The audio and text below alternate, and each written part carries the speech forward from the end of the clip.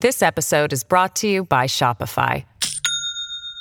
Do you have a point of sale system you can trust, or is it a real POS? You need Shopify for retail. From accepting payments to managing inventory, Shopify POS has everything you need to sell in person. Go to shopify.com/system, all lowercase, to take your retail business to the next level today. That's shopify.com/system.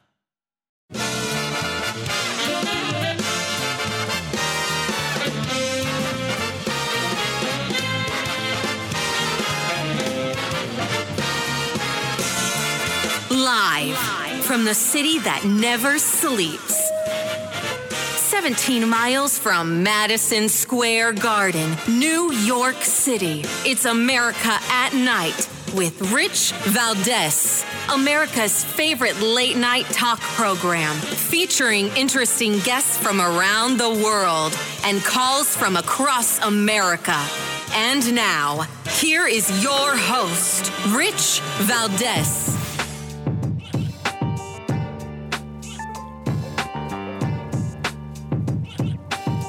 Hi there, good evening, and what's up, America? I am Rich Valdez, Valdez with an S, at Rich Valdez on all of the social media. Happy to be here with you this Thursday night. If you want to join the program, give us a call, 833-482-5337, 833-4Valdez. And a couple of things that are going on in the world tonight. One of the things that I caught my eye early today, I was looking at, and I thought it was an interesting story. Didn't know really how to approach it, but the story has to do with Alabama being the first state to execute using nitrogen, right? They executed somebody that was on death row using nitrogen. I can't even speak. Nitrogen. The gentleman's name, Kenneth Smith. And I thought it was an interesting story, but like I said, who do I call? I wasn't going to be able to get the doctor that gave the nitrogen as opposed to a lethal injection. We weren't going to get the warden. They're not doing interviews on that stuff. They'll make a statement, and that's about it. So it was kind of difficult to really pursue the story, but I thought it was interesting that there was even such a big deal about making this change. And I know it was a change because they had tried to kill the last guy, and the guy didn't die, and they had to go back in. It was a little crazy. And that's obviously horrific. But it just makes me think. When I was a teenager, there was this, before Netflix, before all the rest of the streaming platforms, there was something called a VCR, right? A VHS player. And we would all rent or get from somebody who had rented or purchased a video of a documentary called Faces of Death. I think back then there was like 8 parts of it. And I remember Faces of Death being very interesting because it was all about executions that were caught on video. And they'd show it from all over the world, certain places where, people would steal and get their hands cut off and then die from bleeding to death, or people that were in a place in the world where they still use the guillotine, plenty of electric chair footage. And my thought was, we've been using death by execution for a long time, right? By hanging, by electrocution. Then came lethal injection. Why are we trying to invent new ways to kill people? Now, I guess the question becomes, well, maybe we're not doing it in a humane way, and there's a nicer way to murder someone or kill them, right? Not murder, but kill as part of their punishment. All right. I'll bite on that idea. But did the electric chair not work? I'm so curious to know why we even do that. And I know that they give you their story, but I'm just thinking, if it ain't broke, don't fix it. And, nitrogen seems to be the newest thing. So, I don't know. Peter Navarro, by the way, we invited him on the show, but he's a little busy today. He was sentenced to 4 months in prison for contempt of Congress. And I think that's a shame. I mean, again, he had what you call the what's that called? Not immunity, but privilege. He had presidential privilege because the information was privileged to the president, and it wasn't his privilege to waive. So anyway, I wanted to get into this execution stuff a little bit because I thought it was interesting. I also want to get into a clip of Michael Moore. This is an old clip, a couple of years back from the last election. And I thought it was so prescient then and now that Michael Moore was kind of calling the election for Trump in many ways, because he understood that he was speaking to a part of the population that wasn't getting the message that they felt they deserved to hear. And the reality is they do, right? Americans do deserve to know that there's a government that's responsive to them. Just because I'm a cynic and I don't believe that any politician is here to like me or care about me doesn't mean that that shouldn't be the case, right? And people all the time always try to tell me, hey, you know, so-and-so doesn't care about you. My thought's always, so? I don't care if they care about me. I care that they're the right person to do the job. But I realize other people want to be cared for and whatever, and you should, right? I think when Trump does what he's doing, when Carrie Lake does what she's doing, when people walk away from these positions in life where they're doing well and them and their families are okay, and they don't have to run around shaking hands and kissing babies and competing and putting themselves out there and losing money in some cases. They don't have to do it, but they do. And it's for their families, it's for their grandchildren, it's for the next generation. It's because of their own patriotism, their love of country. And you have to just stop and say, man, thanks. I appreciate that. I think it's a good thing. Matter of fact, the first time I ever talked to Donald Trump over the phone wasn't like an interview, but it was literally what I asked him.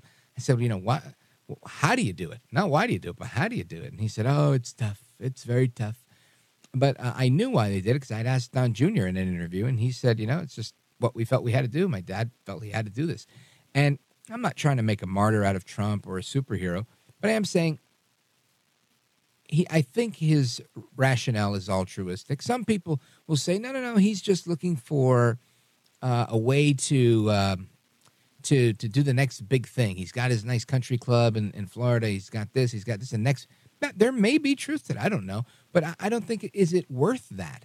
You know, when you're 77 years old, is it worth putting the golden years of your life on hold to run around on your jet and go from city to city and shake hands and kiss babies and give speech after speech after speech? I can tell you, I do a 3-hour radio show. And I just started doing radio sitting down. I always did it standing up for most of my career. And I'm tired. I may not fall asleep right away, but I'm very tired when I'm done with the program. And there's a drain, right? A mental drain, a physical drain from, you know, using the energy to talk. I mean, I'm not a construction worker. I'm not that kind of drained. But my point is, it's work. It's work that you put in. And Trump does this day in, day out. They all did, all these candidates. So it makes you think, what's in it for them? Now, somebody like Ramaswamy, some stuff came out that he actually made money on the deal. Good for him. I'm happy it worked well for him. But ultimately, I think when we're looking at these candidates that are really going through the thick of it, they don't do it just because they want the clout. They do it because they feel that it's the right thing to do. And that's why people resonate with the message. And I've got a clip of audio. It's a little bit long, and I probably should have played it 3 minutes ago.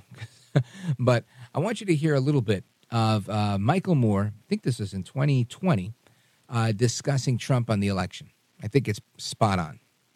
Donald Trump came to the Detroit Economic Club and stood there in front of the Ford Motor executives and said, if you close these factories as you're planning to do in Detroit and build them in Mexico, I'm going to put a 35% tariff on those cars when you send them back, and nobody's going to buy them.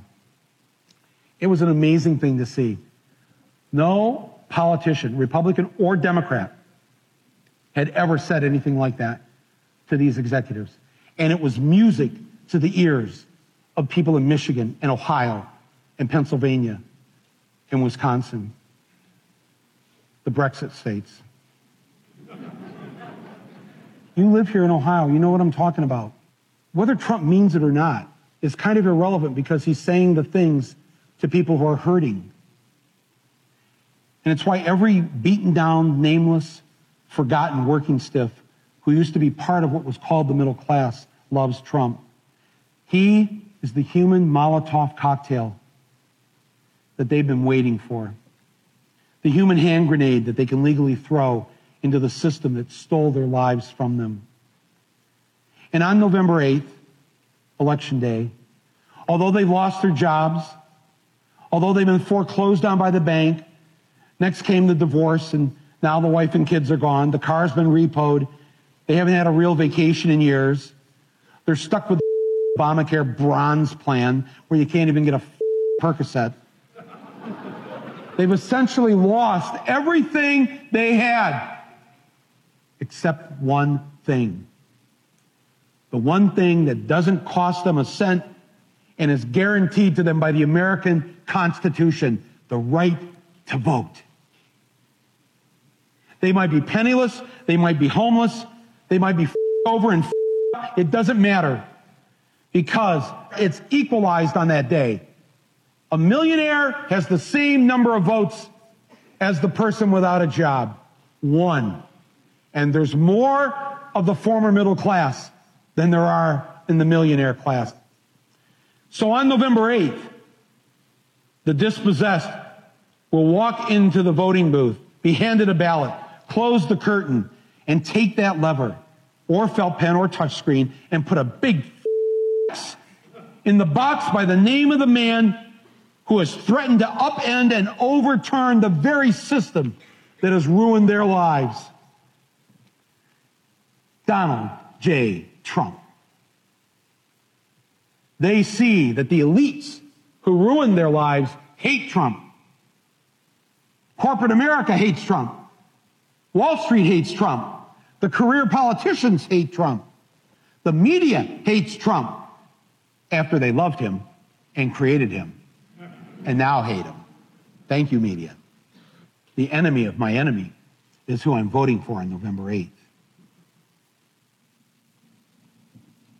Yes, on November 8th, you, Joe Blow, Steve Blow, Bob Blow, Billy Bob Blow, all the blows get to go and blow up the whole damn system because it's your right. Trump's election is going to be the biggest you ever recorded in human history. And it will feel good. Yep, that's it. Michael Moore, summing it up. I've never agreed with this guy in my life until I heard this clip a couple of years ago, and I thought, let me play that again. I think this is the right time for this message to replay. I think Americans are tired. I think people everywhere, they're just sick and tired of what's going on. And they see that what's happening to them by way of taxes, by way of inflation, by way of life just being more difficult to live each day for them, it's the same thing that's happening to Trump, a billionaire from Manhattan, right? They make life more difficult for him every day, trying to put him in jail, fake charges on this, fake charges on that. People are disgusted with our legal system because they don't necessarily like Trump. They like justice. And that's what they're not seeing here. And they're giving that big FU to Joe Biden. And we see it every single day. So we'll get to that a little bit more as we work our way through the program tonight. I also want to talk about TikTok and Instagram and all these other Dr. Google, as many call it. You've got teenagers that are now diagnosing themselves and others and self-diagnosing themselves just from watching videos from unqualified people on TikTok. And everybody thinks they're depressed. Everybody thinks they have OCD. Everybody thinks they're this, that, and the other. And it's becoming quite epidemic. I want to get into that as well as other topics. We've got a lot to discuss with what's going on in Israel, as well as the culture war against children. Are boys still boys? Are boys now girls? That's not going anywhere. We're going to talk about that as well. All of that and more straight ahead. Don't go anywhere. I'm Rich Valdez. This is America at Night with Rich Valdez.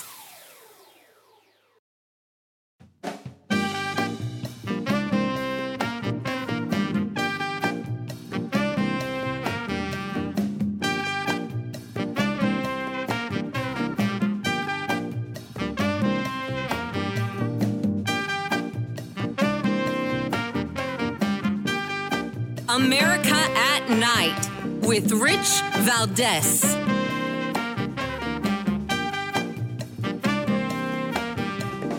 All right, America, welcome back. And I want to get into this topic we were talking about just before the break, and that is how teenagers are using TikTok. And it's not just teenagers, right? I mean, there are adults, there are young adults. There's a lot of people that are seeing these videos that go out on Instagram, Facebook, on any of these short videos, even on YouTube now, that are kind of diagnosing things. And they're between diagnosing themselves. Some of them are diagnosing other people, saying, oh my gosh, I saw this. You fit the mold. You have this. You're a that. You have, this 3-letter disorder. And it's just amazing to me that we're in this place. I mean, there was always that existed. People always went to WebMD. But I feel it's more prevalent. Its whole situation has been exacerbated by the ease of TikTok and the accessibility of the web. It's just everywhere, right? Everybody's on Wi-Fi somewhere, and they just have it.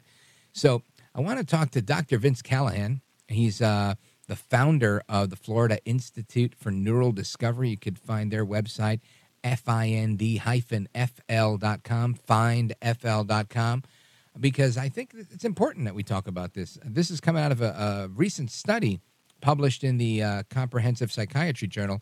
Dr. Vince Callahan, welcome back. Thanks, man, for having me. I appreciate the opportunity to be on your show. Well, you bet. There's a lot of great psychologists out there, a lot of great therapists, but not everybody's an expert on the brain the way you are. And you're honestly here by popular demand. People always write us and tell us that we love this guy, Vince Callahan. I get so much feedback when you're on the show, so I always appreciate it when you're here. That's awesome. Thank you. I made my day. Amen to that.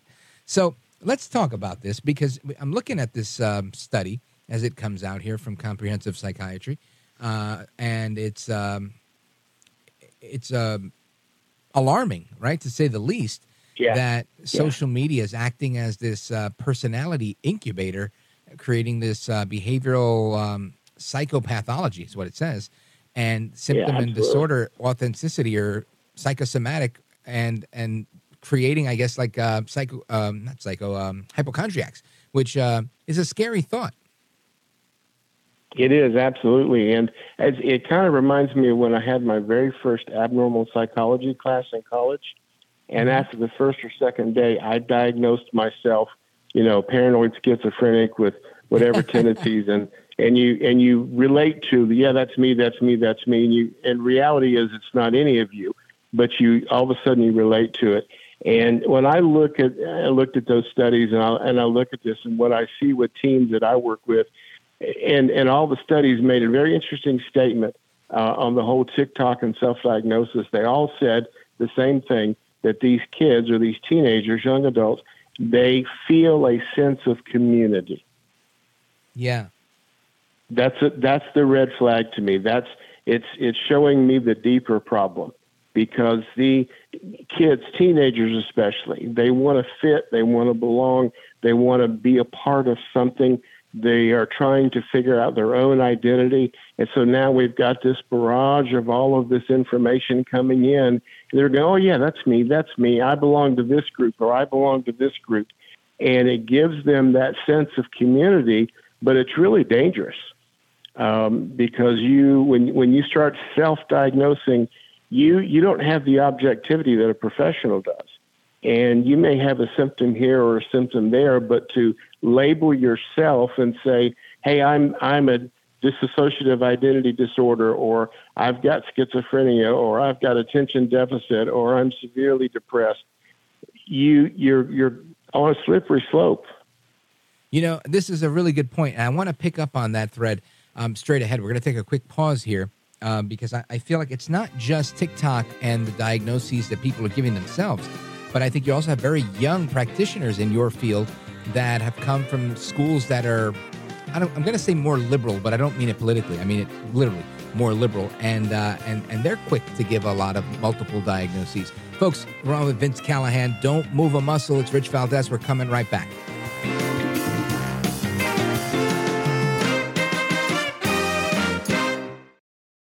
This episode is brought to you by Shopify. Do you have a point of sale system you can trust, or is it a real POS?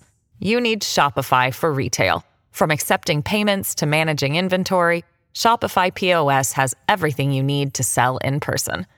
Go to shopify.com/system, all lowercase, to take your retail business to the next level today. That's shopify.com/system. This podcast is sponsored by Talkspace.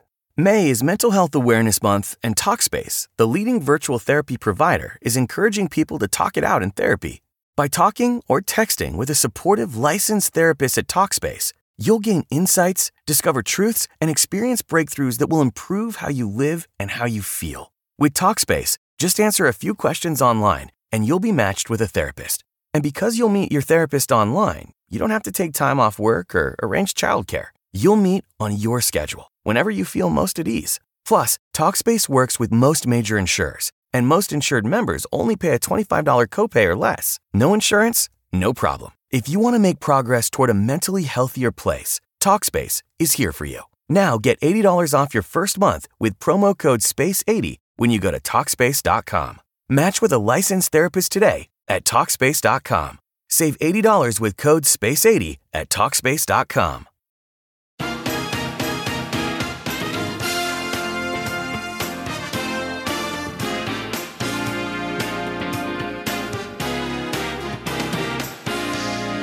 Well, Mr. Valdez, you have one of the greatest shows that radio's ever had. America at Night with Rich Valdez. All right, familia, welcome back. We're on with Dr. Vince Callahan. And Dr. Vince Callahan, but before the break, I mentioned this, and it's my belief, and maybe I'm wrong, and maybe you can't say it for professional reasons, but I don't want to back anybody into a corner. But I believe that there are both medical practitioners and psychological practitioners that are out there that are more liberal than they used to be, and they're very quick to give multiple diagnoses. And rather than saying, you may have certain traits of this, that, or the other, they're quick to say, you've got this and this and that and that and that, and they send people home in a frenzy, and they're Googling like crazy. And I've seen it happen to people I know where they're like, I went to the doctor and they told me I have this, that, or I went to a psychologist or a therapist and they told me they think I might have this, this, this, and this. And I try to tell them, they think you have it. It's all right. You're going to get better. And they're just consumed with this idea that they have all of these things. And, that's a lot worse than finding out on TikTok or Google that you've got whatever you think you have. Do you think I'm making much ado about nothing, or is there a problem there? I think you're right on point, and I would agree with you. I've seen it. I've been in this field for 37 years. And what I see, unfortunately, I stopped counting how many hours I've done counseling when I reached 30,000 hours a long time ago. So I've done this a lot. And there's two problems that I see, and I'm not disparaging anybody in the field. This is just one man's opinion that has seen it. Number one, we're too reticent to make quick diagnosis. And especially if you're starting out, one of the greatest things that a new practitioner really needs to do is to learn how to refer to somebody that's more mature to get the help. Because people come in and they go, I feel this way, or I feel this way, or this is what I'm dealing with. And you're right. And unfortunately, one of the things that drives sometimes what drives this field is the pharmaceuticals. I won't go there. I'll leave that alone and not be too controversial. But, here's the latest sample. Here, have this. Not everybody, but there's some out there. Yeah, no, it exists for sure. And I'll just make a quick example of that. If you're a regular person and you don't have any neurological differences in your brain than somebody with ADHD, and you take Adderall, you're going to be sharper and clearer and better.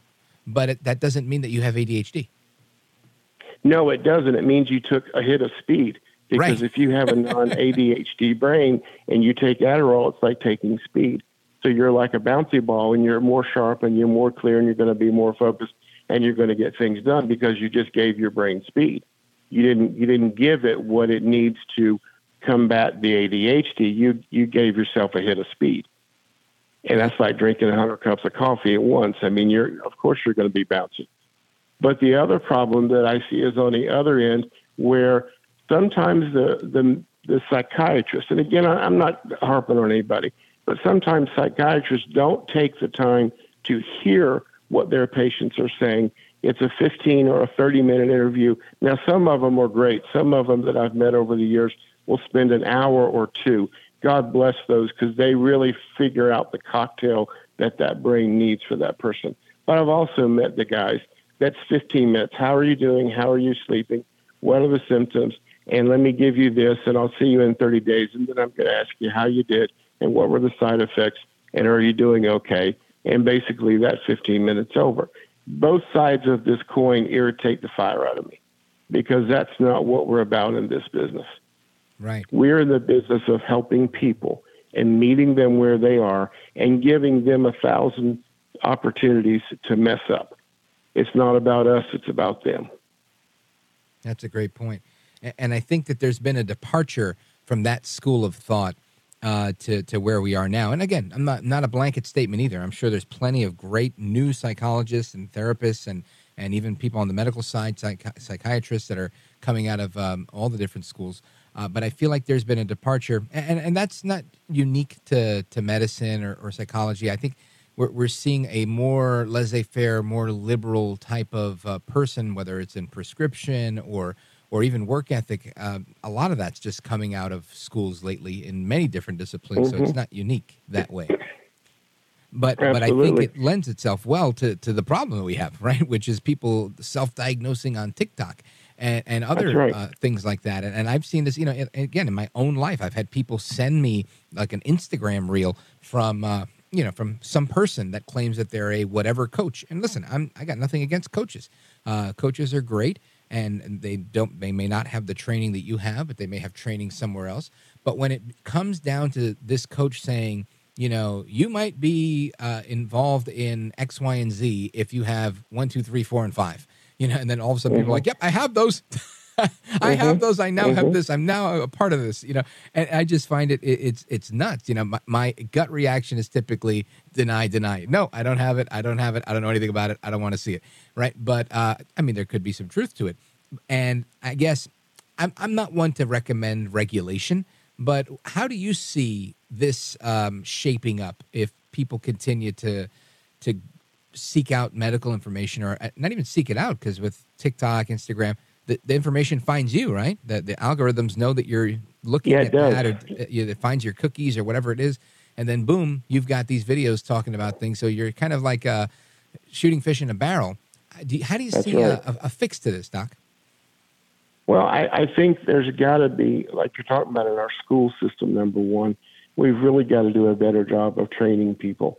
And we've got to make sure that the education they're getting really speaks to the heart of what this is all about, not just the money side and not just the let me get a paycheck and punch the clock, but we really got to get more concerned about human nature and where they are. Simple fact, like in the teen world right now, since COVID, teen suicide attempts is up 66%. Wow. That's a red flag. That's a red flag for the global problem that teenagers are going through. That's not the problem. That's a symptom on the tree. The root system is these kids are struggling with identity. They're struggling at home. Their parents are giving them, here's the tablet, here's the whatever, don't get me started there. But it's the fact that we've turned our parenting over to something else. And we can't do that. It's got to start where, I need to sit around the table and have dinner and figure out what's going on in your life and how are you doing. I'll speak to the parent. Go ahead. Yeah, you bring up a great point here, and it's one that I want to explore a little bit with the parenting, because I feel like this is we're in a place, and I don't know if it's good or bad, right or wrong, but we're in an interesting place where I feel, I have a number of guests on this program, yourself and others that are mental health practitioners, and so I'll read a couple articles to make sure I know what questions to ask. And the stuff that I read, you can tell that there are different schools of thought within the discipline, right? Some people saying that, and typically by age. I think for some of the more mature practitioners tend to write a lot of things off as, well, that the old school did things differently. And then some of the new school are kind of, I'm going to use the word hypersensitive, where they say, no, it's parenting, right? It's parenting and it's attachment issues. Even just, I think yesterday, the day before, we had someone on talking about how every melancholy love song that's out there is really describing a trauma bond based on two insecure attachment styles, like anxious attachment and avoidant attachment. And I had to go, find out what these were in order to understand this. And then it began to make sense to me. But my point was that if Hollywood and music is glorifying these things that we don't really know about, because none of us are psychologists, then who's right and who's wrong. So I want you to mull that over for a second. We're going to take a quick pause and come right back. Folks, we're on with Dr. Vince Callahan, and he is the founder of the Florida Institute for Neural Discovery, FIND-FL.com is the website. Find-FL.com is the website. Check them out. Give him a follow on all the social media. You can see exactly how to follow him on the website there. And I love Dr. Vince Callahan. He's one of my favorites that comes on the show. He has all the answers, and he's a straightforward guy. Gives it to you without the sugar coating, and I think that's what we need. So stick with me. We're coming right back. Your calls and more, 833-482-5337. This is America at Night with Rich Valdez.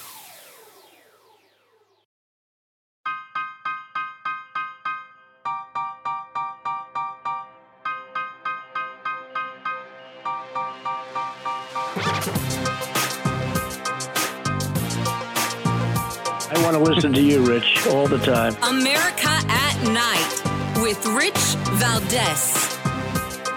All right, America, welcome back.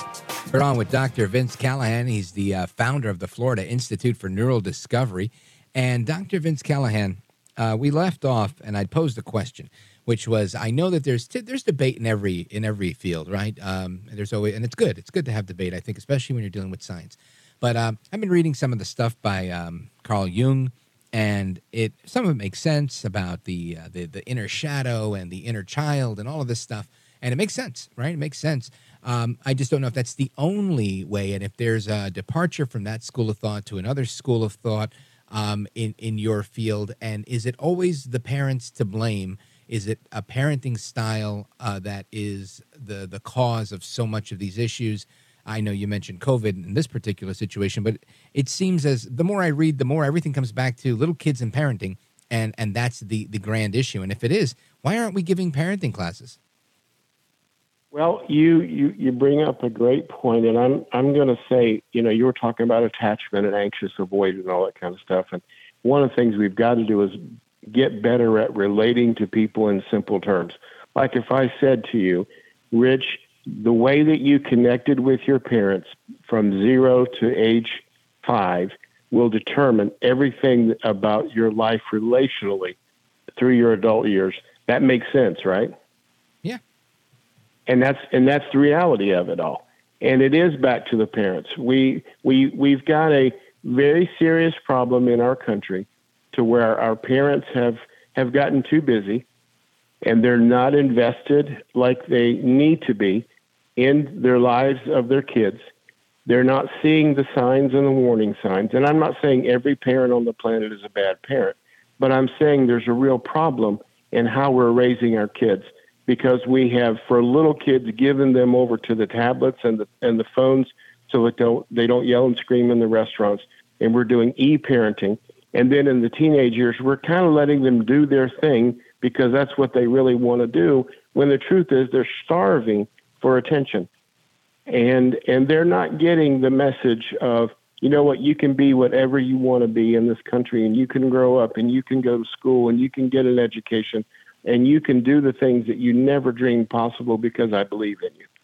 And I don't care how old you are. My father was 90 years old and would still tell me, my dad never said the words, I love you and I'm proud of you, and I never got to hear that from my dad. At 90, he still wanted to hear those words. What do we do? Because I find like we do a topic like this, and we go into it thinking we're, parents that are listening to this program right now, and we're on from New York City into Alaska, and they're thinking we're going to get some advice and some tips on how to deal with our kids self-diagnosing themselves on TikTok. But the reality of it all is that they're the best therapy for their kids in being a better parent. And many of them don't even know that they're not being the best parent they could be because they don't know this stuff.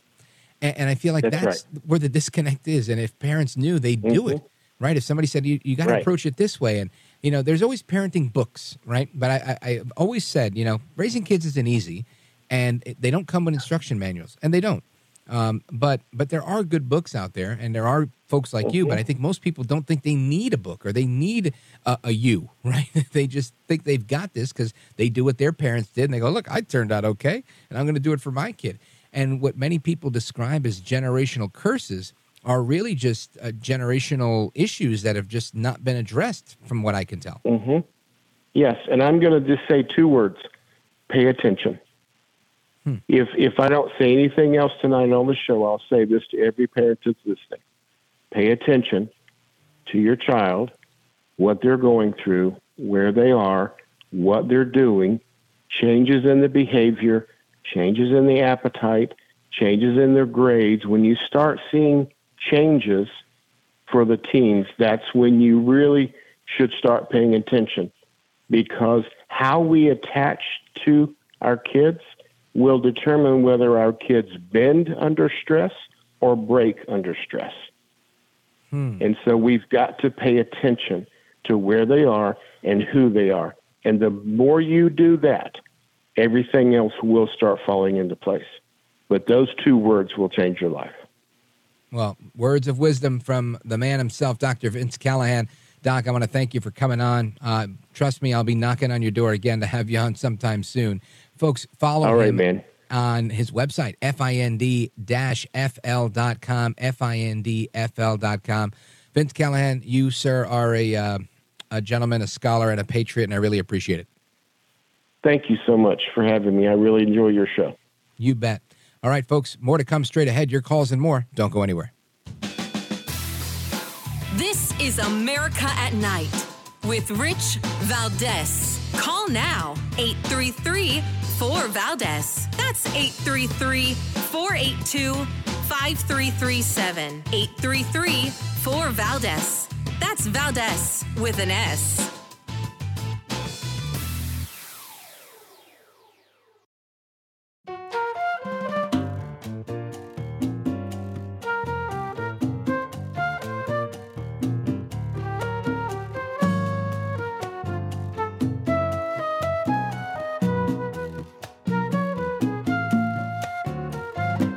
America at Night with Rich Valdez. All right, America, welcome back. Let's go to the phones. 833-4-VALDEZ. Let's go to Lee calling from Burlington, Vermont, WVMT. Lee, go right ahead. You're on with Rich Valdez. Well, I didn't get through when your guest was on, but there's an article that was published in 1972 in Science magazine, the science journal that the American Association for the Advancement of Science puts out. And my husband always used it in his classes. He was a psychologist, licensed in 2 states, Pennsylvania and Vermont, but he was not a clinical psychologist. He was a behavioral psychologist. And he was also a professor of education. His specialty was tests and measurements. And he had this article to show that until you can define what you're measuring, you can't measure it. And the article was where in order to do an experiment, they had normal people from normal walks of life. They managed to get them into mental hospitals as patients when they were actually normal people. And when they did this, the psychiatrists, because they didn't pay attention to what the patients were doing, but the other patients who were mentally ill were paying attention and were saying to these normal people, "What are you doing in here? You're not crazy." They would filter them out themselves. It's fascinating what'll happen when you let people just do what they do naturally. And a lot of times you can figure things out. It's kind of like watching kids. I always thought when my kids were little, I used to watch them. And I would just, if I was quiet enough and didn't interfere, things would just naturally work out. And And I was always proud of that. It made me feel like if I wasn't around, my kids are going to be okay. And it seems like that continues straight through adulthood. Very, very interesting point that you make, Lee. Thank you for the call. Let's see. Where do we go here? John, we're down to like a minute before the music kicks in. Reno, Nevada. Listening online. Go right ahead. Hey, Rich. I've noticed with my nephew.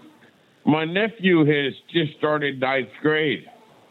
And he was a lot different than me and my sister. We're both in our early 50s. But kids today seem to grow up a lot quicker. One of the things that is a major difference is the advent of technology. So much of a child's life today revolves around technology, whereas when we were kids, we didn't have that. A lot of the problems with raising kids today has to do with limiting tech time. You're right. And I think Dr. Callahan pointed that out as well, saying that, there was no tablet when you and I were kids for us to be given. There was a belt, though, right? There was a belt and a trip to the bathroom if you made too much noise in a restaurant. And I guess that's what's causing all the trauma, putting everybody in the Gen X and Boomer generation in therapy. I don't know. John, thank you for the observation. And you're right. It's a different time, and kids are growing up a different way. That's for sure. Straight ahead, we continue our discussion on America at Night with me, Rich Valdez. Don't go anywhere.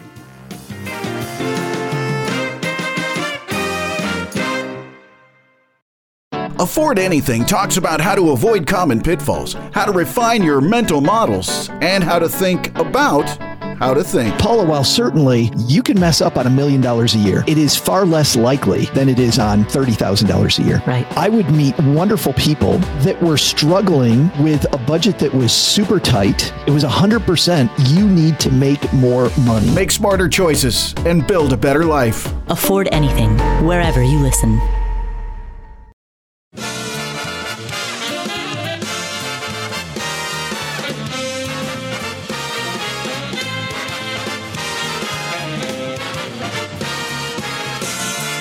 Live from the city that never sleeps.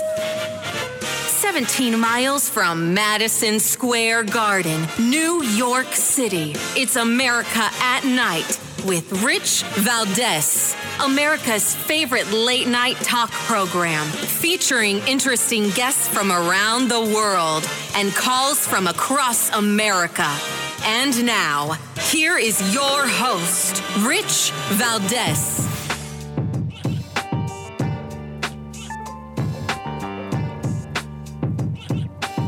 Hi there, good evening, and what's up, America? I am Rich Valdez, Valdez with an S, at Rich Valdez on all of the social media.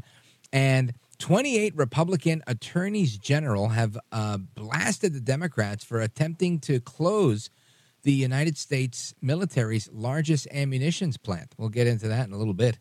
You also have Republicans introducing legislation to ban federal authorities from removing the Texas razor wire. This is getting bigger and bigger. Actually, a bunch of states have signed on with Texas, saying, they're supporting Texas. They agree with this nullification, if you will. And I think that's a good thing, too. We need to allow the states to do what they have to do in these emergent times. Now, it doesn't mean we take away the federalist aspect of this. Federalism remains, and in a perfect world, the federal government protects the border. That's just how it works in most situations. But in the event that they're not, and there is, what they're categorizing or characterizing, I should say, as an invasion, then they need to be able to defend themselves. And that's a debate that the courts need to take on and say, yeah, you know what, you're right. In that case, you should. But that hasn't happened yet, so we'll see the back and forth on that.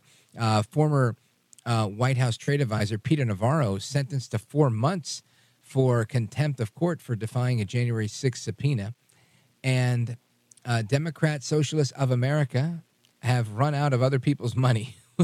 We'll get into that in a little bit. I guess people are no longer donating to the DSA. Excuse me, I can't talk. You know why? Lack of caffeine.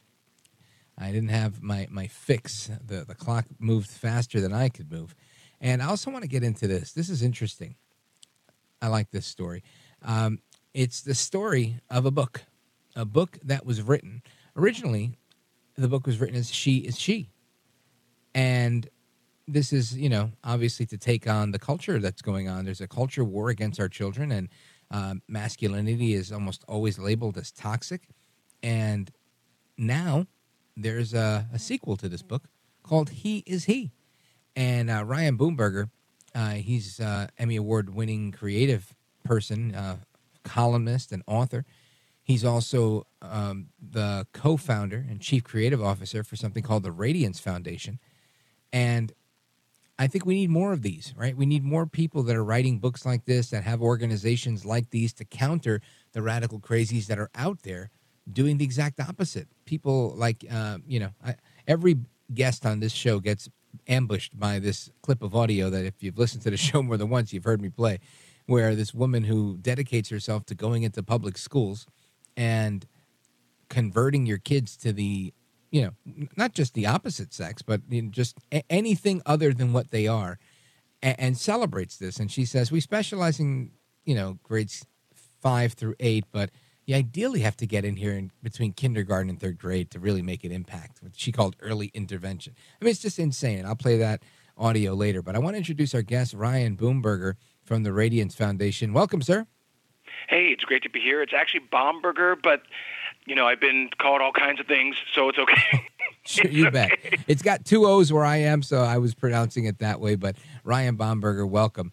And the book is called He is He.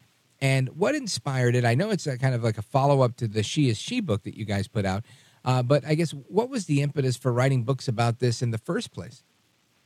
Well, my wife Bethany and I wrote both of these books, and we're parents of 4 children. We have 2 boys, 2 girls, and we happen to live in Loudoun County, Virginia. I don't know if you've ever heard of Loudoun County, Virginia. It's ground zero for this stuff, yeah. Yes, school board's gone wild, and we had our kids in charter school, pulled them out because it was just insanely just subpar compared to homeschooling. And we've spoken at school board meetings, and they have this policy, insane policy called 80-40, where they basically say that they can indoctrinate your kids and let them believe that they can be, 96 different genders, and the parents don't need to know anything about it, and keeping secrets from parents as they are misshaping your kids. So we were upset about that, and so we thought, hey, how do we approach this with love, and how do we just approach this with something that's adorable? And so we wrote these children's books, and in rhyme and these adorable illustrations, really just pointing out reality. So we celebrate with She is She, beautiful, undeniable, biological her, and with He is He, undeniable, lovable him. And it's crazy that our books and our position is the controversial one, but not the ones who want to pretend that we don't know what a woman is and we don't know what a man is. What type of reception did you get with She is She, or what type of reception are you getting now with the current book? Unbelievably overwhelming. People love it. And here's the thing. A lot of times in our culture, people are afraid to engage in conversations because they don't know how to start them. They don't know how to talk about these issues. And there's this massive relief because, oh my gosh, I now have a tool. And that's why, our book's available at radiance.life. But people have a tool to be able to not only teach their kids, but these books teach adults too. Not only is there the story part where there's the rhyme and sharing some of those basic truths about, binary gender, there are there's one section that's called What Does the Bible Say, and lists a biblical perspective on that. And the next page says, What does science say? And it reinforces some of the basics. There are thousands of biological differences between girls and boys. And so these are things that people just love, and they're eating it up. And I love that because they feel like, oh my word, this is what I was thinking. I just didn't know how to say it. I didn't know how to present it. Yeah, I understand that feeling for sure. And Ryan Bomberger, tell me about, have you had any negative reception? Anybody saying, how dare you write a book saying that she is she and that he is he? What the nerve? Well, this has kind of been in the course of running the Radiance Foundation. My wife and I have received lots of hate, lots of death threats, and they're typically from the left, the radical left. They're from LGBT activists, BLM activists. And just so people know, I'm half white, half black, which basically, I'm not African-American, I'm just American. But my kids are mixed, and we live in a society where some people feel so free to threaten your life because they don't like your well-informed opinion. And so we're used to this, yes. So we've gotten pushback, of course, from some groups here locally and, of course, nationally. I mean, we're an organization that's been denounced by the ACLU, by Planned Parenthood, by Media Matters for America, by the NAACP. I was sued, actually, by the NAACP for parroting their name. So it's nothing new to us. We are not going to be shamed into silence because we love people too much to just, be in the corner and just be like, okay, I'm just going to be compassionate and inclusive. No, the inclusive stuff is garbage because what it requires is you to abandon every common sense belief, every deeply held religious belief, and embrace a lie. And we're not willing to do that. Yeah, well, amen to that. Folks, we're on with Ryan Bomberger. He's a co-founder of Radiance Foundation, radiancefoundation.org. And he's got a brand new book called He Is He, Pushing Back on the Woke Culture Targeting Kids.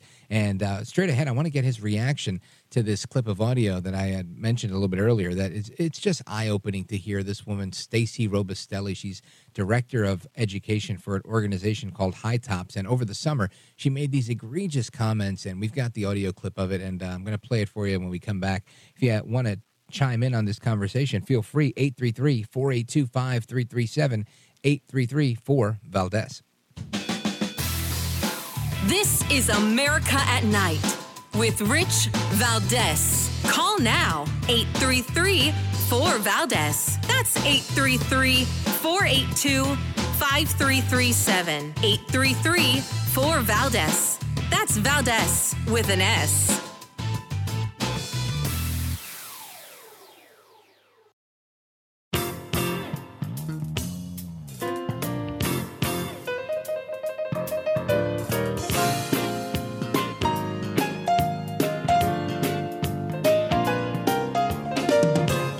Is America at Night with Rich Valdez. All right, amigos, welcome back. We're on with Ryan Bomberger. And Ryan, I want you to listen to this clip of audio from a woman named Stacey Robustelli. She's director of education at an organization called High Tops that dedicates themselves to promoting queer theory and doing it for children in the public school. Right, whichever public school that they do outreach into public schools to host these assemblies and get people to, what's the word that they use? Come out and make a decision for their new lifestyle, and their focus is on grades 5 through 8.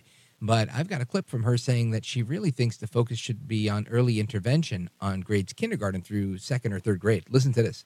The most critical time to be there is grades 5 through 8 because you want to catch kids when they're starting puberty, because that's the time in which identity formation is central to their lives.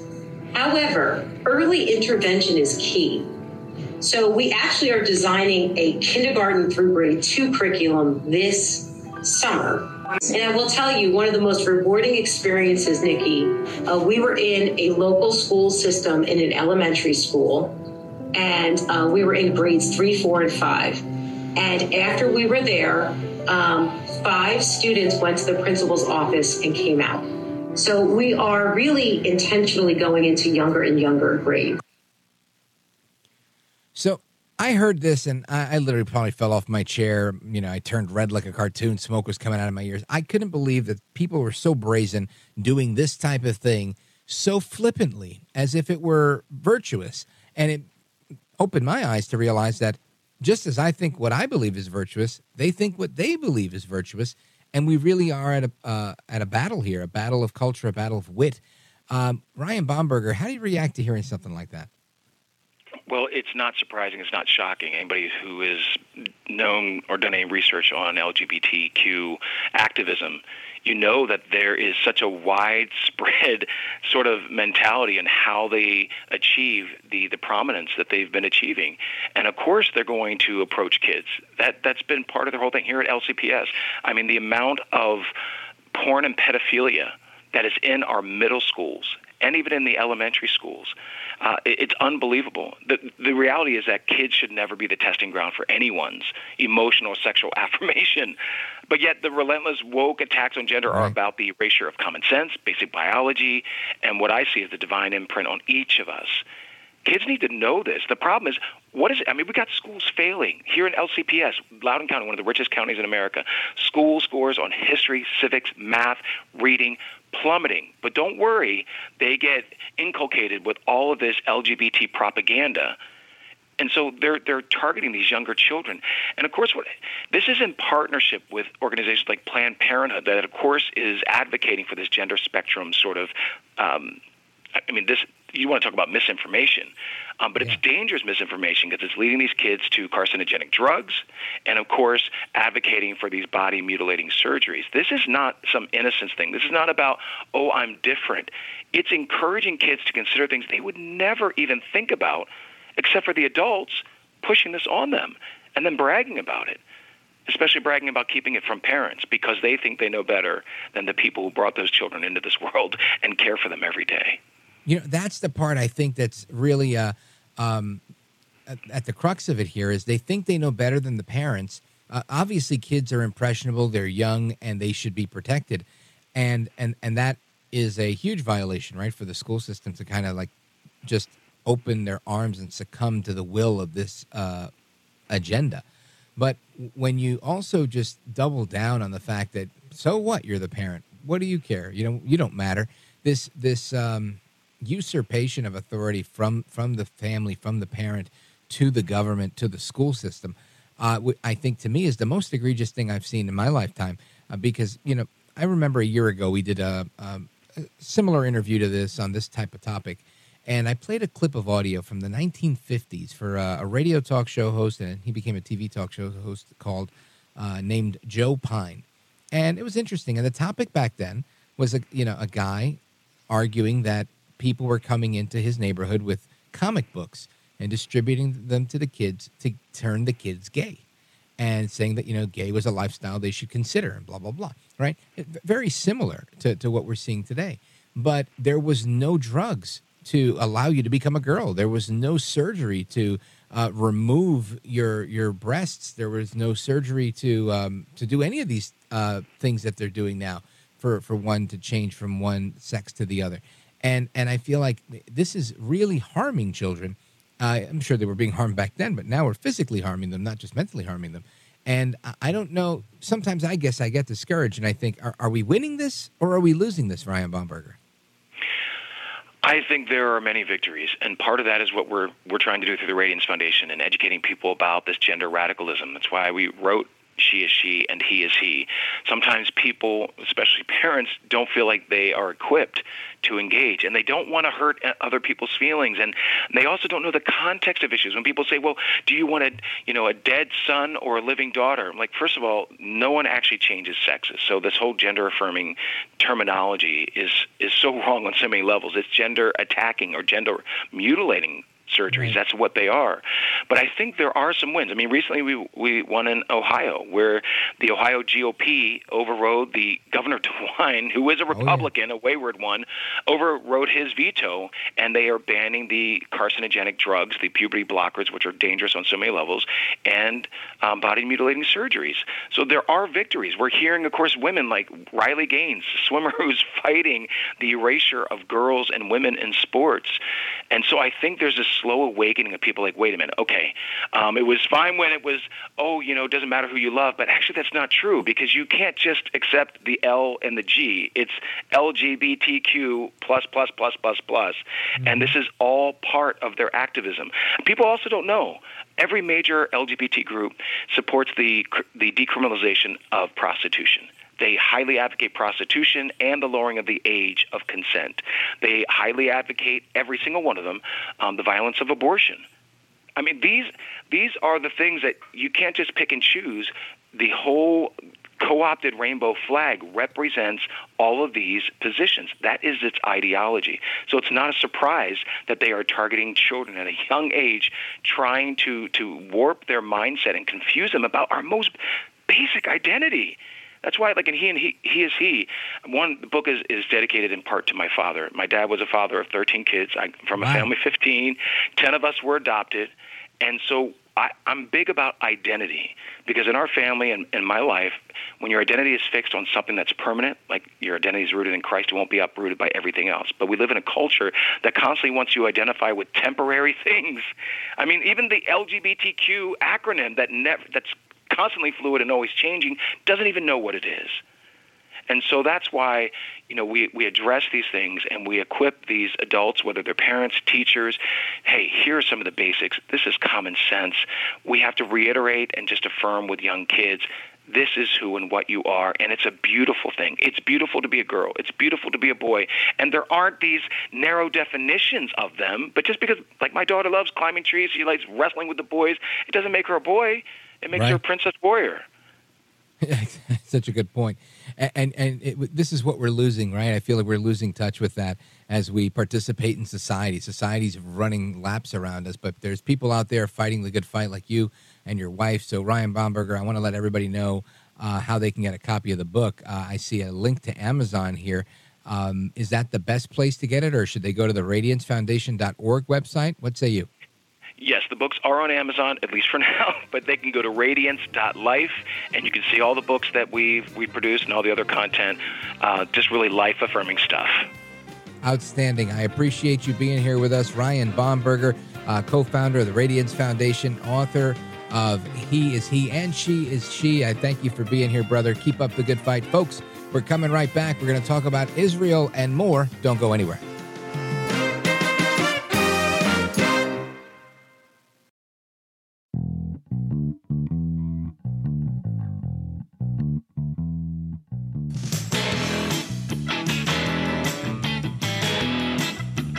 So glad to be on your show, Rich. It's just an amazing broadcast that I hope the rest of America listens to every day.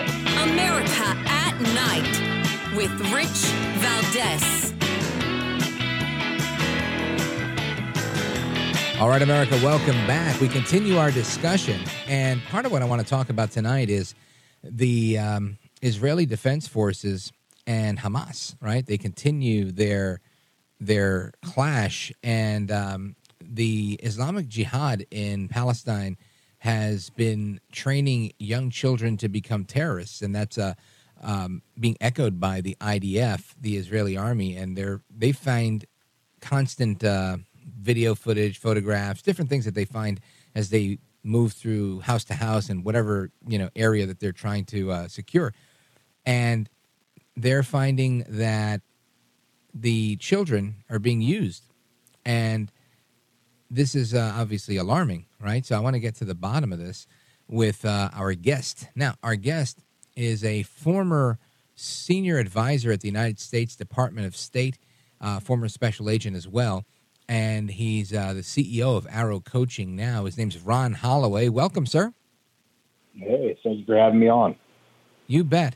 So, Ron Holloway, I have a clip of the White House press secretary today, and just usually doing what she does best, not answering questions, but she's fielding questions from the media, and we have a clip from Karine Jean-Pierre on CNN earlier today. Listen to this. The Prime Minister said no two-state solution.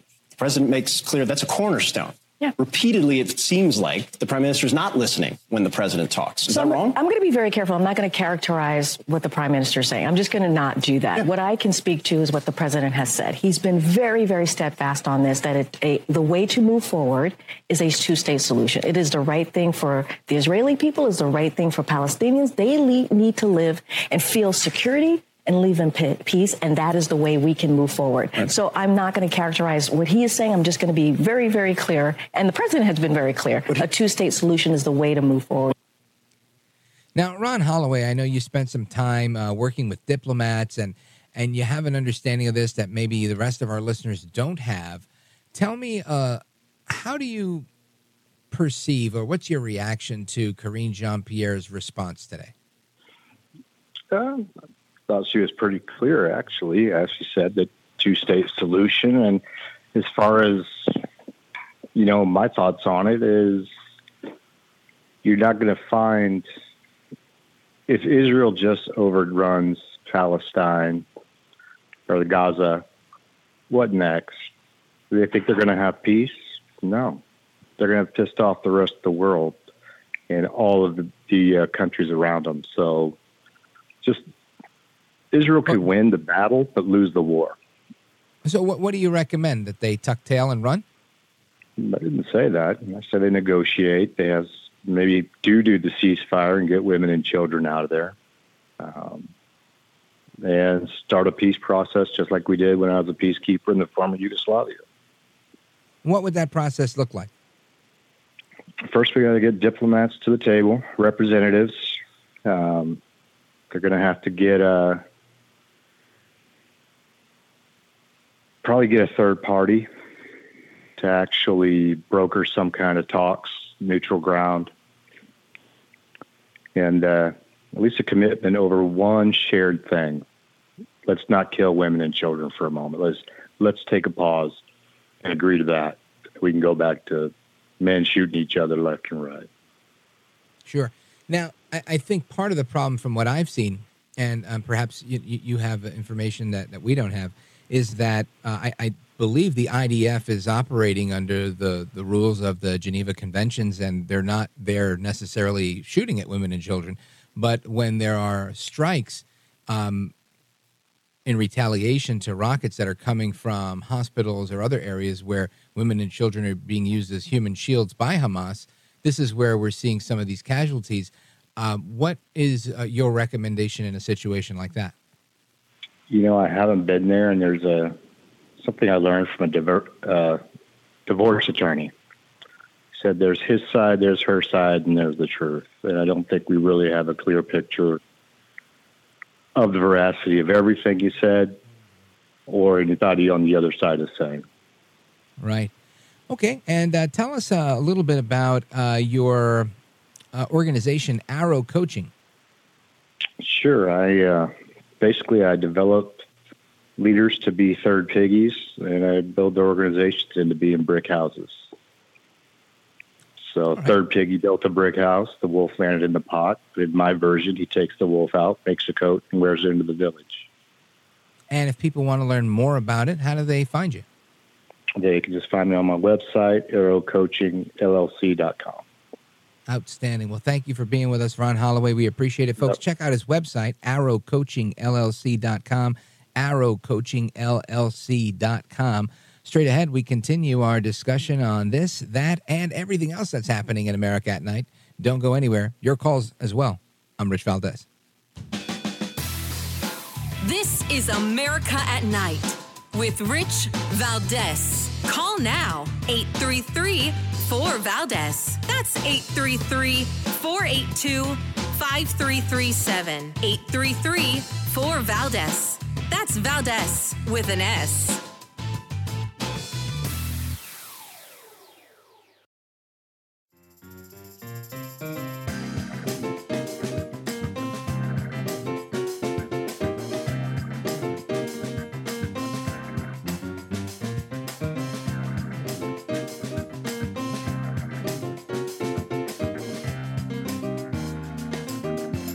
Congratulations on just an amazing show.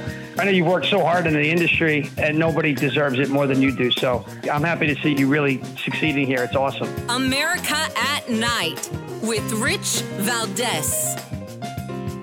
So Joe Biden was in Superior, Wisconsin today. We're on a bunch of stations in Wisconsin. So if you're in Wisconsin and you're listening to this, you've probably heard this a few times. But how could you not hear it another time? It's so funny.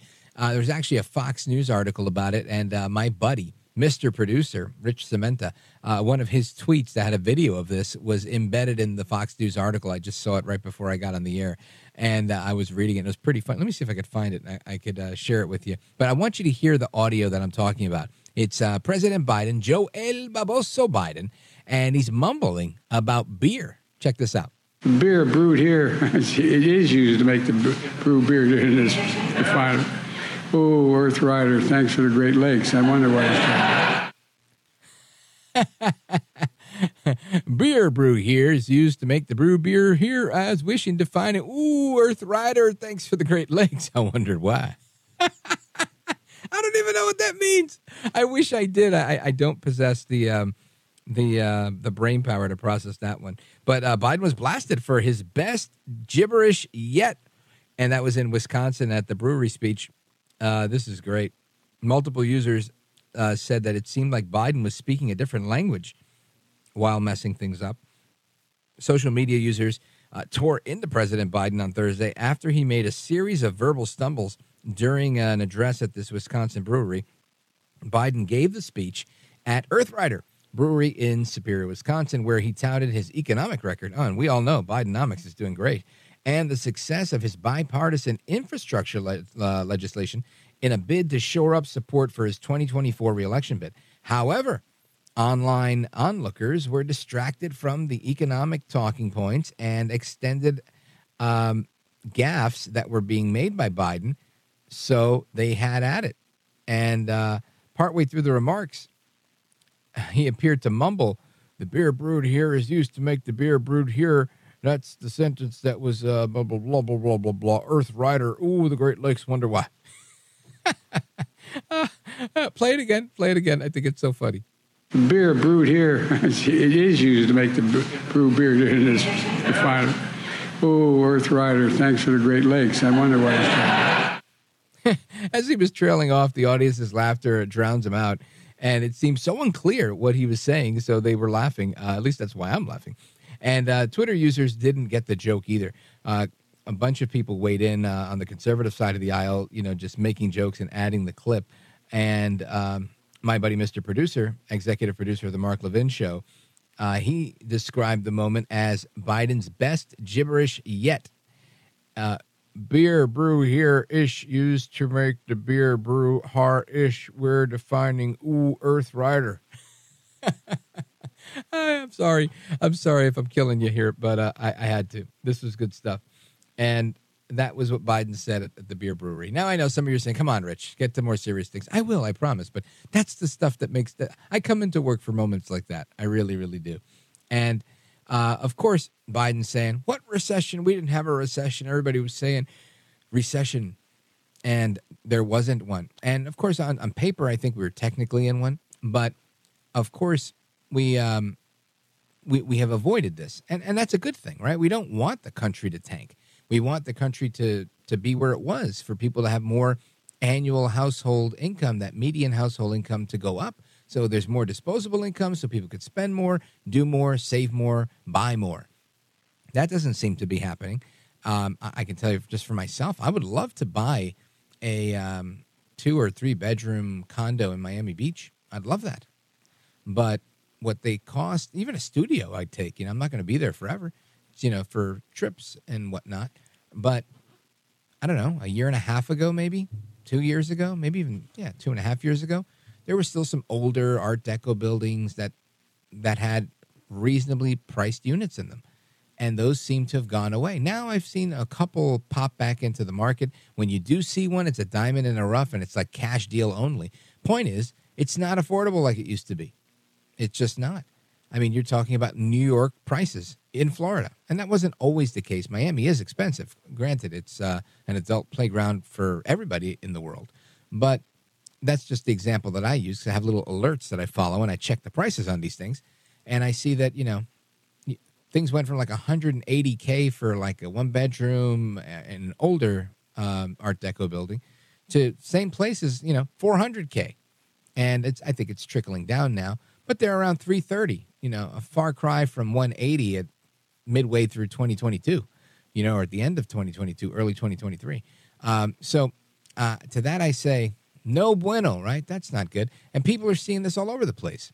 People would love to be able to buy more and do more, but our dollars don't go as far as they used to.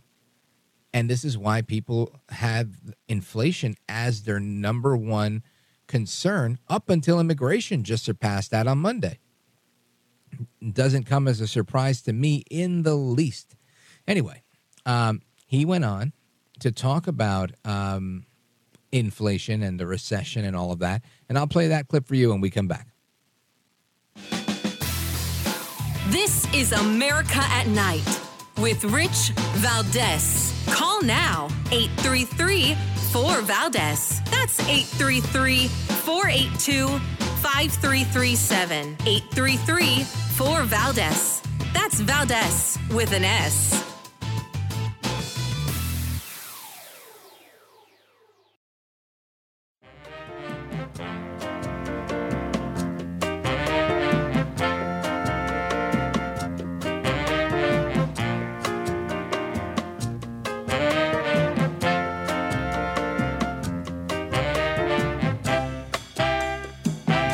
America at Night with Rich Valdez. Call now, 833-4-VALDEZ. That's 833-482-5337. 833-4-VALDEZ. That's Valdez with an S. The real story about the U.S. economy. Nobel Prize winner Paul Krugman lays out the dollars and cents for why Americans are wrong to feel so down about it. How's the economy doing? Well, there's the difference between how it looks and how it feels. Right. Actually, the economy's doing okay right now. If you actually take a step back, the U.S. economy is strong. The economy, by all objective measures, is doing pretty damn well. The economy has actually been incredibly strong. The Biden economy is great. Yes. How does it look?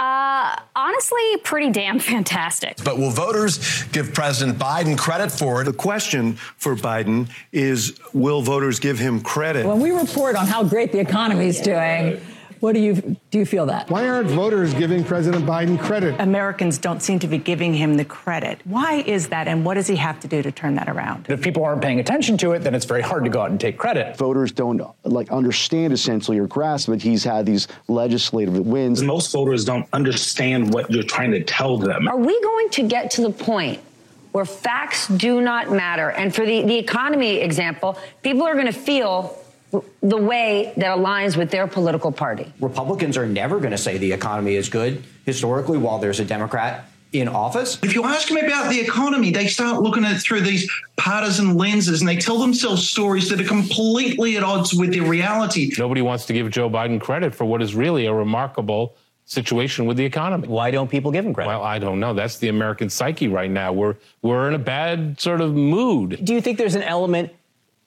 people just like being unhappy? We're just in a bad sort of mood. People like being unhappy. No, Sangano, that's not the case at all. People like to have money. People like to feel successful. People don't want to work, and just pay taxes all the time and be broke. That's just the reality. People don't want to be in a bad mood. People are in a bad mood because everything is not working right around them. Come on, these guys can't be that thick, that dense, but maybe they are. Anyway, that's the media on Joe Biden and his economy. Now, I want you to hear Joe Biden on Joe Biden and the economy. Listen to this. The experts from the time I got elected were insisting that a recession was just around the corner. Every month there was going to be a recession. Well, we've got really strong growth. Listen to this. Here's this morning's headlines from the Wall Street Journal and other papers. Quote, U.S. shatters expectations. Second headline, the U.S. economy boomed in 2023. Third, U.S. economy grew at a shocking pace. I love that shocking pace, Pete. But my favorites from the Wall Street Journal. Quote, what recession? Growth ended accelerating in 2023. Folks, look. And by the way, the economic growth is stronger than we had during the Trump administration. My predecessor recently said he was actually hoping for the economy to crash. His quote, hoping for the economy to crash. Can you believe it? Well, he said he's hoping because he hopes it happens soon while I'm still president. That's what he's hoping for. Well, thanks to the American people, America now has the strongest growth, the lowest inflation rate of any major economy in the world. If I was running for president against Biden, I would also hope that the economy would crash on his watch. Why would I want that to happen on my watch? We already know that while he's bragging about the lowest rate of inflation in whatever world he mentioned, developed world, let's not forget what it was in the previous administration and what it is now. Right? They claimed it was a supply chain problem. They claimed it was COVID. It's 2024. That's all I got to say. Yeah, whatever's happening with our economy. Listen, I'm not saying Biden is a complete disaster. That's him on the border. I will say that there are still some glimmers of hope in the economy. We did see some growth. Okay, super. We should be seeing growth. I would like to see 4 and 4.5% growth all the time, not just sometimes, all the time. Right. This is the problem. People should be getting their 4, 5, 6% cost of living increase. Some people got that, but with the rate of inflation at whatever it was, again, by their standard, 18%, and by, many others going way higher and, into the 30 percentile for certain items, then how do you keep up if you're only making 4 or 5% more on your paycheck? Right? I mean, let's be real here. Life is life. Thank God the price of eggs came down, but I legit stopped buying them. I stopped buying eggs, at least at my local grocery store. And honestly, altogether, I started eating out because I felt like I was spending the same amount of money and I didn't have to wash the dish. But insane to think that eggs got to the price that they were, or we were seeing those memes all over the social media where people making jokes, saying grandmas are hitting the streets and they're slinging eggs on the corner, right? Because they're trying to make some extra money. That I can tell you didn't happen in the previous administration, like he alluded to in his comments. So we have to call a spade a spade. And if I say, there was some growth during the Biden economy, we didn't go under. We didn't have as serious a recession beyond on paper recession of 2 slow growth quarters in a row. Great. I'm glad that it wasn't worse. And I will give Biden that credit. You can write it down. 11:57 p.m. on the 25th of January, 24. But that doesn't mean he's doing a good job by any means. By any means, he's not doing a good job on the economy. And most Americans know it, and that's why he's polling so bad. Anyway, we're going to get to your calls and more straight ahead. I don't want you to move a muscle. We're going to talk about everything under the sun and more as soon as we get back. Don't go anywhere.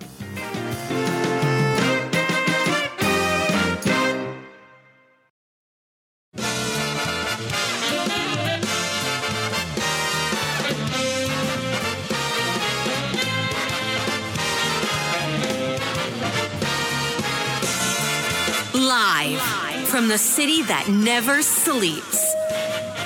17 miles from Madison Square Garden, New York City. It's America at Night with Rich Valdez, America's favorite late-night talk program, featuring interesting guests from around the world and calls from across America.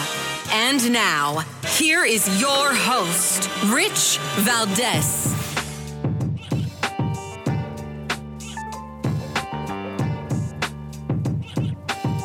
Hi there, good evening, and what's up, America? I am Rich Valdez, Valdez with an S, at Rich Valdez on all of the social media. Your liberty-loving Latino amigo, welcome to the program. It's hour number 3. We call it Open Phone America here. That's a time-honored tradition on this program, dating back as long as I've been alive. And I welcome you to the show, and here's the phone number, 833-482-5337, 833-4 Valdez is the number. I want to hear from you. We're talking about a bunch of things tonight. We talked a little bit about Israel. Should they have a 2-state solution? Should they not? We talked about the Biden economy. We're going to talk about that a little more. He says it's fantastic, and people just don't know what they're talking about, and the media backs him up and says people just like to be mad. Okay. And, of course, we also talked about the continued attack on children and gender, where, boys are being told they can become girls and vice versa. And now surgery is thrown into the mix. And, of course, we talked about a lot with Dr. Vince Callahan about parenting and about the impact of kids viewing TikTok and using that to diagnose themselves with all sorts of mental health issues. And it doesn't surprise me, but it definitely concerns me. And I want to get to your calls as quickly as I can, but I wanted to point out a couple of things. Joe Biden's been talking about his economy, saying the economy's fantastic, the economy's this, it's that, and the other. Yet, I'm looking at my rundown today. Our producers put some stories together and they send them my way. And I mentioned a couple of them earlier. I was supposed to circle back to 2 of them, one of them being Alabama becoming the first state to execute a prisoner using nitrogen. We'll talk about that in a little bit. I want to talk about that one. But another one here, Microsoft lays off 1,900 employees. That's almost 2,000, 1,900 employees from their gaming division. Now, why would that happen in a Bidenomics economy? I know why. It's not as good as he says it is. That's why. And we also have, let's see here, blah, blah, blah. They want to close an aluminum plant. That's not a good idea. It doesn't seem like it. Then we have In-N-Out Burger. Now, if you've ever been out to L.A. or at least the West Coast, I know In-N-Out Burger is a very good burger place, and there's a chain of them. I ate at one. I ate right in the parking lot outside. They had some tables and chairs set up. It was very nice. I was there with my children.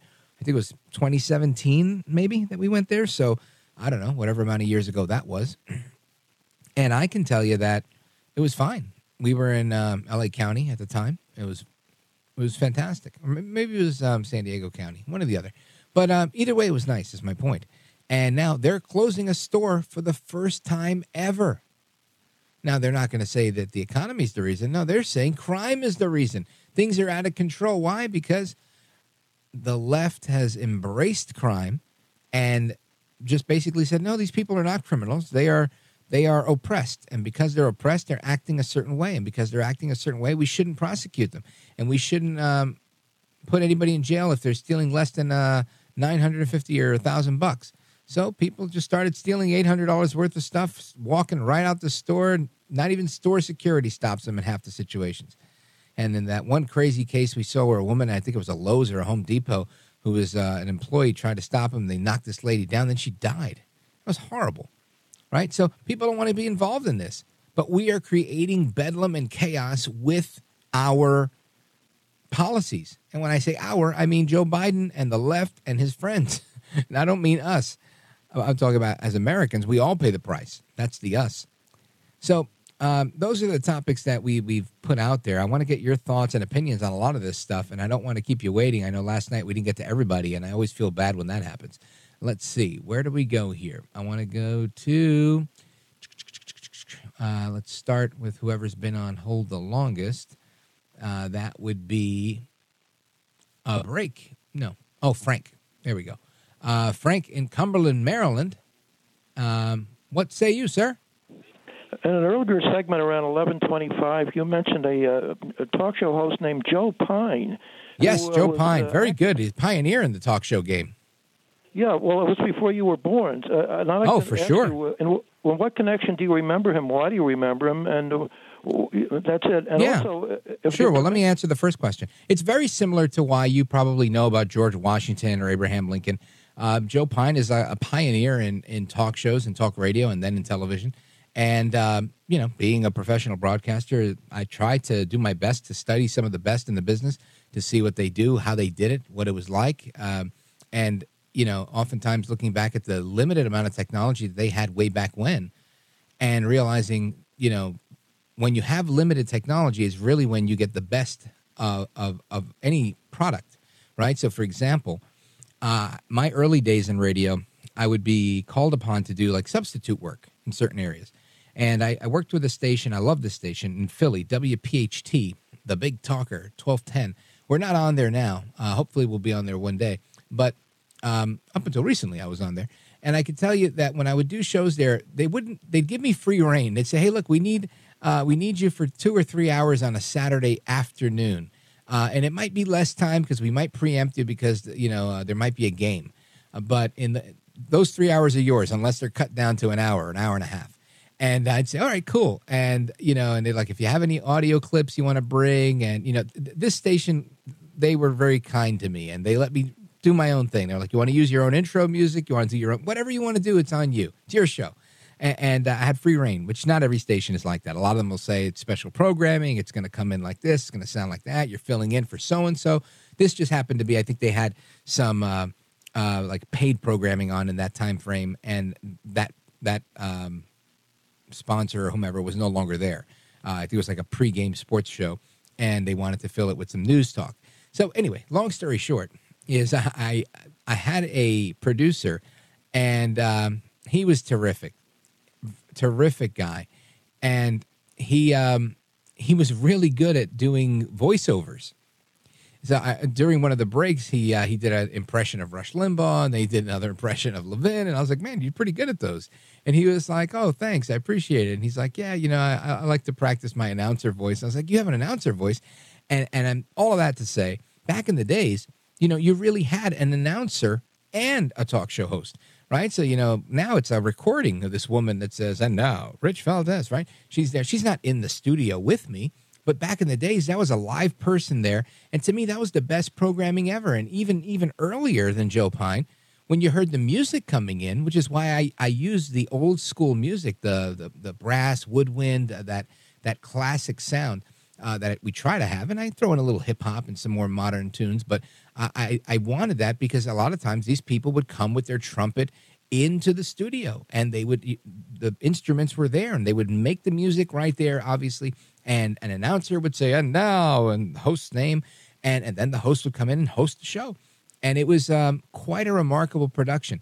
And to me, that was the essence of radio, where you really emphasize using the theater of the mind and bringing that to life, which is why I love this medium. And that's what I want to do with my career. But we have some more technology now. We don't need live people. We actually can do recorded segments that are recorded in a studio and sound terrific and produced well, and then we could play them. And, some people like the voiceover voices. Some people don't like the voiceover voices. That's a different topic for a different day, Frank.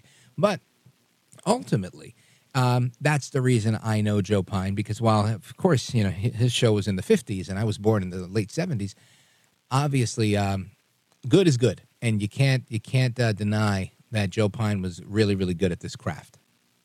I thought he was a rat. He used to humiliate people. Yeah, well, that's part of, I think, that is part of what makes a good talk show host. I mean, Howard Stern has some of that. One of my favorites, Bob Grant. Bob Grant, who is a mentor to Mark Levin, who was a mentor to me, mentor to Howard Stern. He was a mentor to Curtis Sliwa. He mentored a lot of people, Bob Grant. And this guy was great. I mean, he would, people would call and disagree, and he'd say, Mr. Grant, I think you're wrong on X, Y, and Z. And he'd say, I think you're a snake. It was so funny to me, right? It was very funny. So I think there is an element of humor that comes with somebody being somewhat belligerent to callers that they disagree with. Do you have statistics on sex change operations? Is it widespread, or is it just something people like to talk about? I'm not sure. I know that the numbers are going up from what I've seen. I mean, there's a big hospital that came under fire last year, and they were doing more than they'd ever done because they're adding these wings. And it's not sex change per se like it was back in the days. So, for example, like, people actually doing like a penile inversion and turning it into a vagina. But more so, it's the mastectomy, very prevalent. And if you were on social media, you'd see it. These people celebrate this stuff by putting a post on Instagram. They don't really use Facebook, the young people like that, but TikTok. And they celebrate the fact that they've taken off their breasts, and they show these scars as a badge of honor. And it's, I guess for some people, they celebrate it. And for others, they just feel so,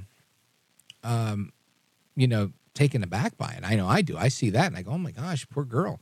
I would hate for any of my children to be in that position where their mental health is so impacted that they feel that they have to hurt themselves in one way or another in order to fit in or to be in the quote-unquote right body. So, while it's on the rise for sure, and we know that because the number of suicides is on the rise for these types of things. And that's always, sad. It's a very sad thing, and I think that's why we talk about it as much as we do. But thank you. Very good insight, Frank, on a lot of different things. We went from Joe Pine to sex changes and everything else in between. And we're going to get to the rest of your calls as well. Straight ahead. Don't go anywhere. 833-482-5337. 833-4-VALDEZ. This is America at Night with Rich Valdez. Call now. 833-4-VALDEZ. That's 833-482-5337. 833-4-VALDEZ. That's Valdez with an S.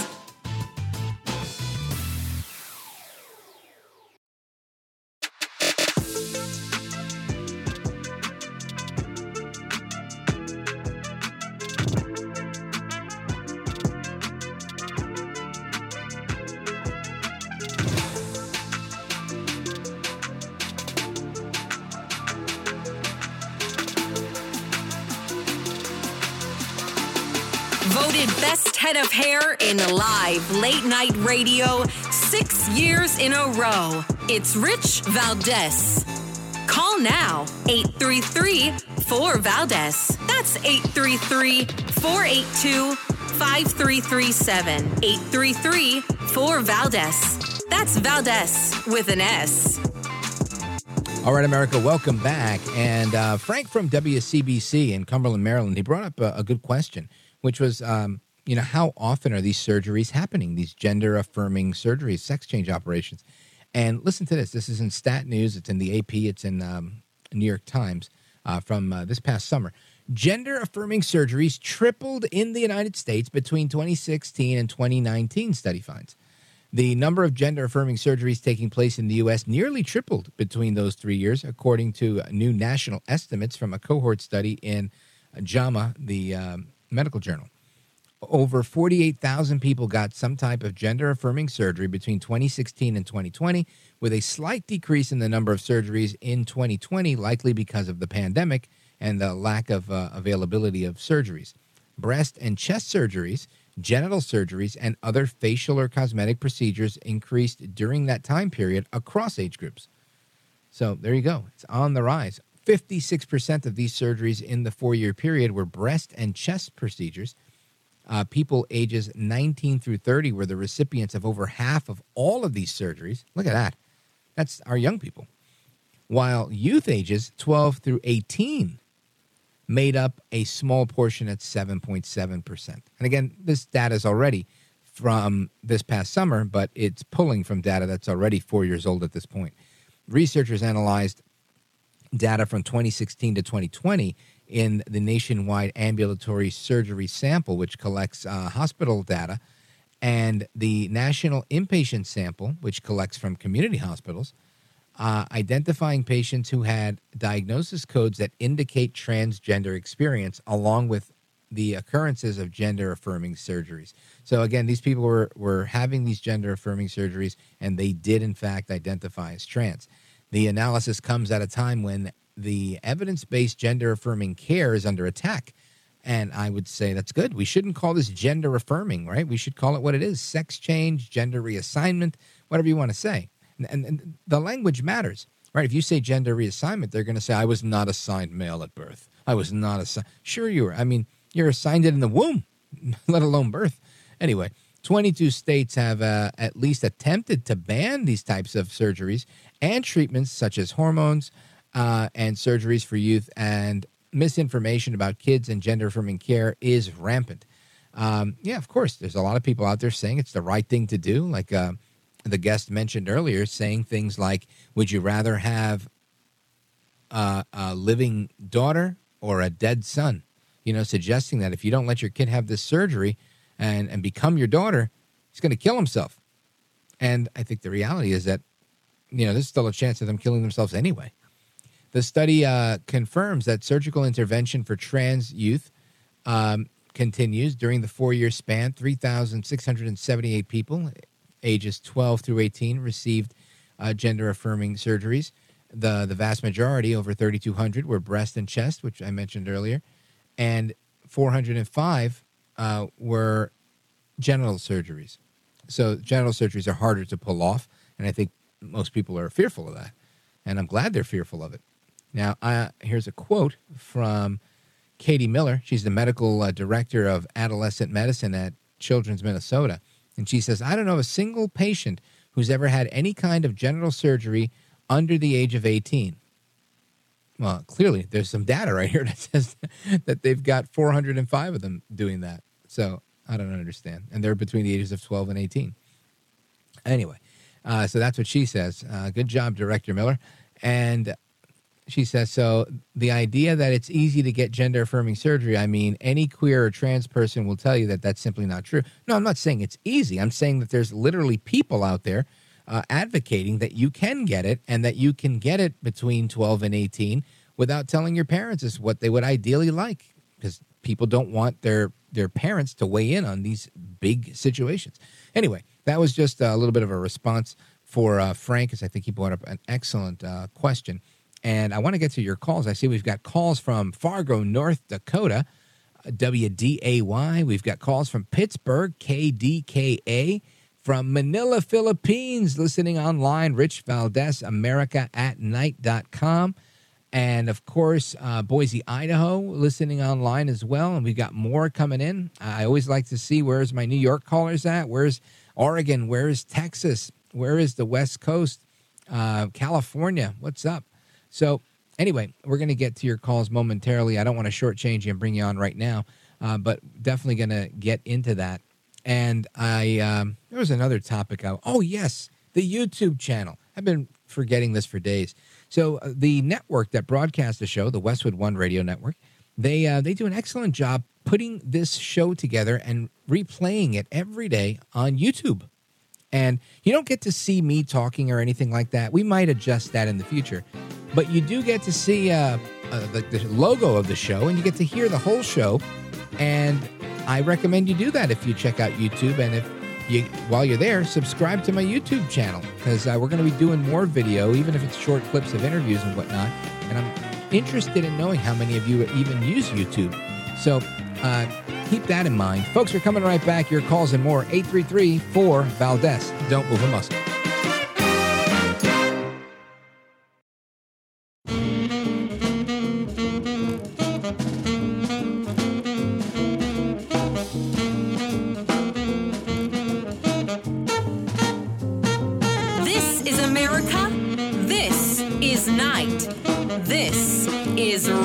Valdez. Call now, 833-4-VALDEZ. That's 833-482-5337. 833-4-VALDEZ. That's Valdez with an S. All right, it's good to see some of our regular callers on the line tonight. I'm going to get to your calls right now. Where did I want to start here? Let's see who's been on hold the longest. Let's go to Bill. Pittsburgh, Pennsylvania, KDKA. Bill, you're on with Rich Valdez. Go right ahead. Hi, Rich. Hey, hi, Rich. How are you? I had this thought last night before I fell asleep with Jefferson's on in the bedroom, my wife snoring, my dog taking off the bed. Anyways, look, this is my idea. I don't know how to get it rolling, but since Washington, since the politicians, most of the politicians from Washington will not shut down the border, how about we shut down Washington, D.C.? And we're going to do that with everyone that lives in America, every state, we're going to Washington, we pick a date, and you drive down. And what's going to happen is, the city's going to fill out with cars and folks and people. And then the Beltway, the I-95 is going to be backed up like a blood clot almost, ready to explode. We shut down I-95, truckers, everyone, and then we march on to the White House. Well, you know, they did something similar on January 6th of 2021, and it was co-opted, right? It was co-opted by, in my opinion, federal agents that were instigating in the crowd, Capitol Police that shot at the crowd. The crowd retaliated. Some of them were walking through, flagged right in by the cops. It became an ugly scenario.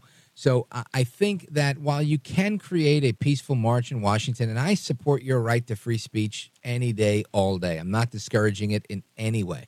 I think it's a great thing. I'm just saying, as a word of caution, remember the last time there were, several 100,000 people in Washington and how that went down. And we have to learn from our history so that we don't repeat it, because there are bad people out there and they don't want what's good for you. Now, I like the idea of shutting down the government, especially financially, not passing a budget, shutting it down, starving it, right? I think that's the way to do it. When you starve the government, right, this is the mother's milk of politics is cash. And when you don't have any cash, when they can only spend on essential services, the first day or two, they're like, whatever, it's a furlough, don't worry, we'll get it back to you in back pay, right? What happens in week 5? What happens in week 10? Right now, all those loyal very loyal government people that know they're eventually going to get paid a big fat check for the time they were out. But things start to get tighter at week 10. Now, those of you listening going, Rich Valdez, are you really suggesting starving the government workers? I'm saying starve the swamp. When you starve the swamp, it's kind of like a diet, right? Like the keto diet. I did the keto diet. I lost close to 70 pounds. And the way I did that was simple. When you stop eating carbs, you starve your body of carbs. And after a while, you go into something called ketosis, where your body starts to burn fat as fuel instead of burning carbs, because you don't have any in your body to burn. So it switches over to the next supply. And this state of ketosis helps you to burn a lot of fat, and you lose weight quickly. Not easy to get into ketosis, but it works. So I think when you do this, you will win over the people, and you're going to get them on your side when they say, yeah, let's open up the government. Just let's work with the Republicans. They don't want to spend anymore. Let's not spend anymore. You know, Joe Biden, do what you got to do. Because when people are suffering, right, when they're out on the street, and I don't mean on the street, but I mean, you know, they're not working and they're not getting their paycheck, arguably. Now they're going to look at things very objectively and say, you know, some of them will feel like they have a gun to their head, but most are going to say, you know what, now they're forced to listen. And I think when they lose the support of the White House that's being so flippant in these situations, or even the Democrats in the House and the Senate that, you know, just want to blame everything on Republicans, I think eventually people open up their ears. And that's what happened now, right? People have been starved of a good economy. And because they've been starved of a good economy, because they've been starved of peace, right? We had peace. We didn't have conflict. There were no new wars with Trump. But now we have Ukraine. We have Israel. And brewing stuff now in Yemen, where we're constantly in conflict there. A lot going on. A lot more than there was in the last administration. So I think people, they start to think and they look at that and they go, you know what? You're right. Not good. Not good for me. No bueno. Sign me up. Give me Trump back. And I think that's why people are going to the Bronx with a camera and a microphone, and people are saying, give me back Donald Trump and F Biden. Because clearly things were better for them in that situation. When you starve people of what they really want and what they need, they start to pay attention. Maybe that's draconian. Maybe it's a little heavy-handed. I don't think so. I think if the Republicans pull this off the right way, you get people to pay attention and you move forward. We spend entirely way too much money on things that we don't need anyway, and that's just the bottom line. Bill, I appreciate your call. Good luck with everything you're doing, and a big shout-out to everybody listening on KDKA. Let me see. I continue. I want to go here to, let's see, Fargo, North Dakota, WDAY. Go right ahead. Good evening, Rich. How are you? I'm wonderful. Thanks. What's on your mind? Oh, I just wanted to make a couple comments. I wasn't able to get in last night. But you had a caller from San Francisco, and I know that you've probably been called worse names, but it's been pretty insulting to you. And you don't deserve it.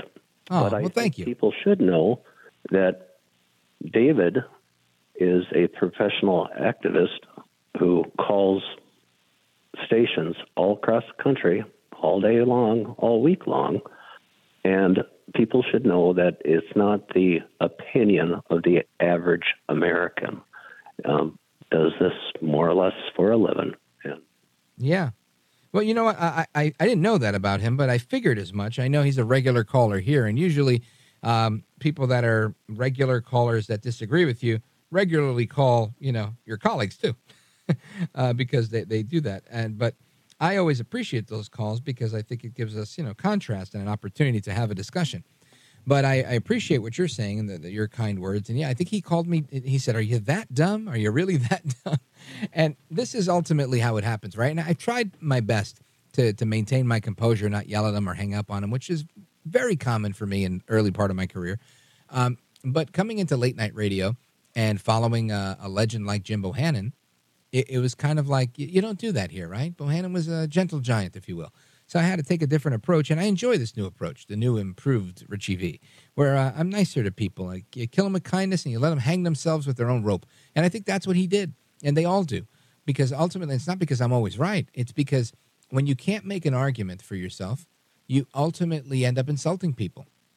It's okay to insult people if you want to insult people, but don't insult them because you can't argue the point that's on the table.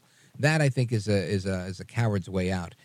So, Eric in Fargo on WDAY, thank you, sir. You're a gentleman. I appreciate you. Call back anytime. It's a real pleasure to speak with you. We're going to continue with calls from California on the line, the Philippines on the line, Idaho on the line, and more coming in as we speak. Don't go anywhere. I'm Rich Valdez. This is America at Night with Rich Valdez. Call now, 833-4VALDEZ. That's 833-482-5337. 833-4VALDEZ. That's Valdez with an S.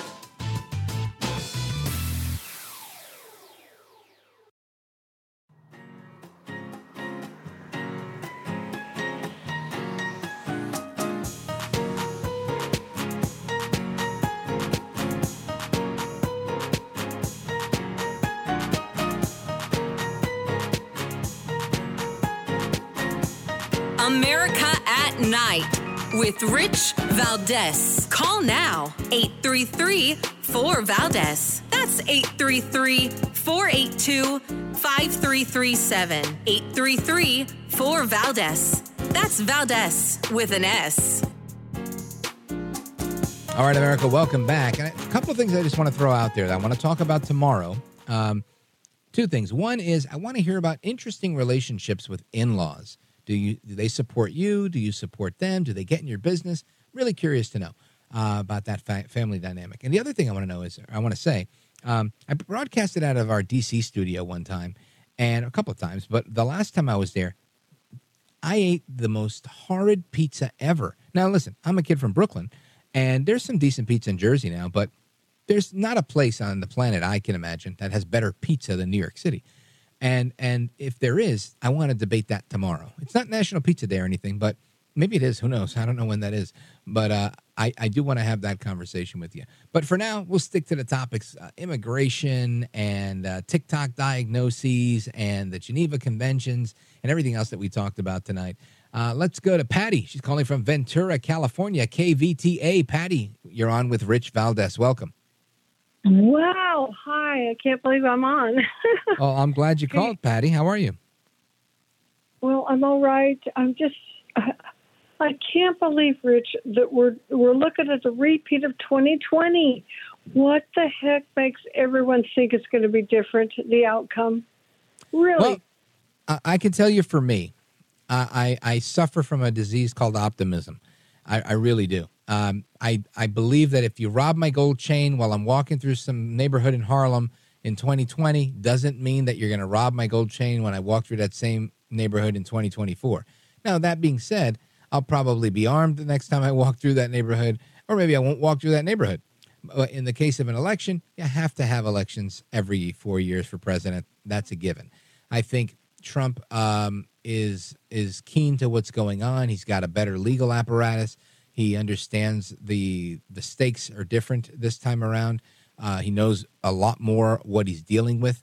I think also there's a lot of people out there that didn't believe. Look at Vivek Ramaswamy, right? And we have a clip of it. I don't know where it is, but he said recently, he said, if you would have asked me in 2 years ago about a stolen election, I would have said, that's crazy talk. He said, I'm just the CEO of a biotech company doing what I got to do to make $1 billion.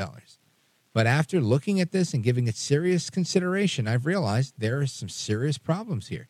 And again, this is an educated guy that is looking at it from the position of a businessman. So I think there's a lot more people out there like Vivek Ramaswamy that are looking at this and saying, we had some serious problems with mail-in ballots in a handful of states. And some of those problems have been addressed. Not all, but some. And in some states, they were sort of addressed, and now we're back to square one. So there's legitimate concern there. There's also the legitimate concern of all the people coming across the border, potentially, some of them at least, potentially voting in this election, the ones that have maybe established themselves and have gotten a driver's license, which in some states automatically registers you to vote. where they're allowing illegal immigrants to have driver's licenses. And that's another problem that needs to be tackled. So I'm not saying your concern is unfounded in any way, but what I am saying is I just believe that we've taken steps in the right direction, and it was easier to pull off in 2020. It's not so easy now. And the way I know it's not so easy now is they've tried to put Donald Trump in jail 4 times. They didn't try that in 2020. All they did was impeach him once, and then a little bit later again. But at this point in time, he's facing 91 felony counts, and he's winning in historic fashion in the first 2 contests of the presidential race. So that tells me that this isn't just an activated and energized Republican Party. These are people that are tired of the same old of the establishment in Washington, Democrats and Republicans, doing what they do. And people are saying, I've had enough. Enough is enough. And I played a clip of Michael Moore. Maybe you didn't hear at the top of the program at 10 o'clock p.m. New York time. But Michael Moore is no fan of Donald Trump's. But he said he's doing stuff that no politician has ever done before, talking about, I will put tariffs on foreign cars if you shut down these plants and take away these jobs from these Americans. Things like that made a difference to people's lives, where they said, I don't care what letter is next to this guy's name. I like this guy. And when you speak the people's language, and I think Trump does, I think that is what wins people over. And I think that's where we are, Patty. So I wouldn't lose faith, and I wouldn't assume that we're doing great either. I would say people have to work really, really hard and play like we're behind, and play like they are going to do what they did in 2020, and we've got to work that much harder. Carrie Lake was on this program once, and we played a clip of audio of her saying, I don't care if you have to sleep next to the damn drop box where you've deposited your vote. You make sure you vote, and you make sure it gets counted. And I thought to myself, that is the level of commitment that we need. It's that level of commitment where people are willing to, grab a sleeping bag and sleep next to a drop box to make sure there's no shenanigans and no chicanery and no funny business. If that's what you got to do. That's what you got to do. We need to have that type of zeal, that type of energy, that type of passion. And I think that is here now. We're seeing it. We're feeling it. We're living it. And I don't think we had that in 2020 because of the pandemic. We don't have a pandemic now. It's going to be a lot harder to pull a fast one, in my opinion. Patty. Wait, Rich, I got to tell you, I went to the election here in Ventura, California. I watched them. I said, are they looking at the signatures? Are they legit? They wouldn't let you within 50 feet of it. So I'm sorry if I have I want to be an optimist too, but they're going to do it again. Well, we'll see. You got my number, and I'll take your call. We're only a few months away, and you can call in many times between now and then. But I have a fair feeling that we won't be as disappointed as we were in 2020. That doesn't mean that, I think that we can't lose. I think we can lose. I think there's a lot of things on the line here, and this is not easy. But I don't believe it's going to be as brazen as it was. We're not going to just see magical ballots appear because we've seen Republicans win since then. And, I mean, in New York City, Vicky Palladino won in a huge mandate in Queens, New York, a Republican. So we're seeing more and more of those situations. I don't believe that every Republican is a loser. I think there's plenty of Republicans out there that can win, and we just got to keep fighting. And that's the bottom line from where I'm at.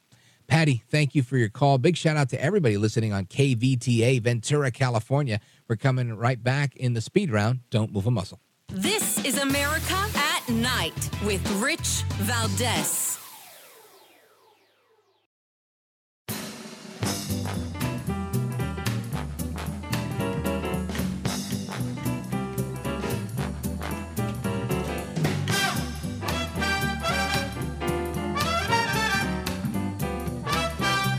America at Night with Rich Valdez. All right, America, welcome back. It's the speed round. We got to keep it really, really tight.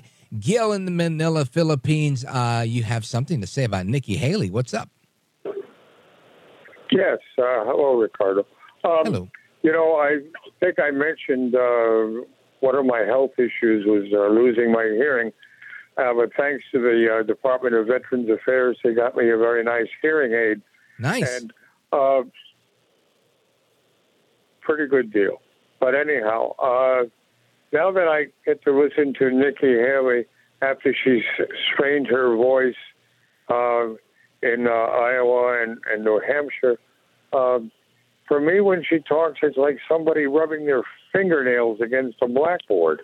I don't know if you noticed that or not, but her voice was pretty well shot. And it gave that little screeching sensation, right? Yeah. I didn't see the clip you're talking about, but I know she can get a little high-pitched when she's out there trying to be loud because, it's competitive, and she's going up against El Trompito, so that's difficult. Gil, thank you for the call. I'm sorry you had to wait so long. Let's see here. We've got Michael, Montecito, California, KVTA. Very, very quickly, you say Trump should announce cabinet positions. Is that right? Yeah, so the way that this is all playing out, first of all, I just want to say thank you for being one of the Latino voices. It's inspirational from one Latino to another. I love you, Mr. Valdez. I will say this. Trump has different ranges in conservatism. I'd like to say that we're the dying breed, but we can come together and revive the party by unifying everybody, getting all of the anti-perspective, the anti-Trumpers. I think you're right. Michael. Trump should. And I think, honestly, he is in a subtle way, not officially or formally, because he'd probably have to be the nominee to do that, like he did with the judges list when he was the nominee last time. But ultimately, I think he's out there and he's putting people out on these rallies and these acceptance speeches saying, hey, say a few words. And I think he's auditioning these people. Anyway, Michael, thank you. America, thank you. God bless you. Hasta la próxima. I'm Rich Valdez. John brings his skewed sense of humor. Jeff brings tips to cut strokes off your next round. Together, it's those weekend golf guys. They'll pay a lot of money to PXG and Titleist and Callaway and on and on and on, right? How many yards do you think you're going to pick up with that extra driver? I think I can get an extra 5 to 10. What if I give you 15 to 20? You pay me more. Jeff Smith teaches on a sliding scale. Those Weekend Golf Guys, the podcast, part of the Believe Network. Just search BLEAV on YouTube or wherever you listen.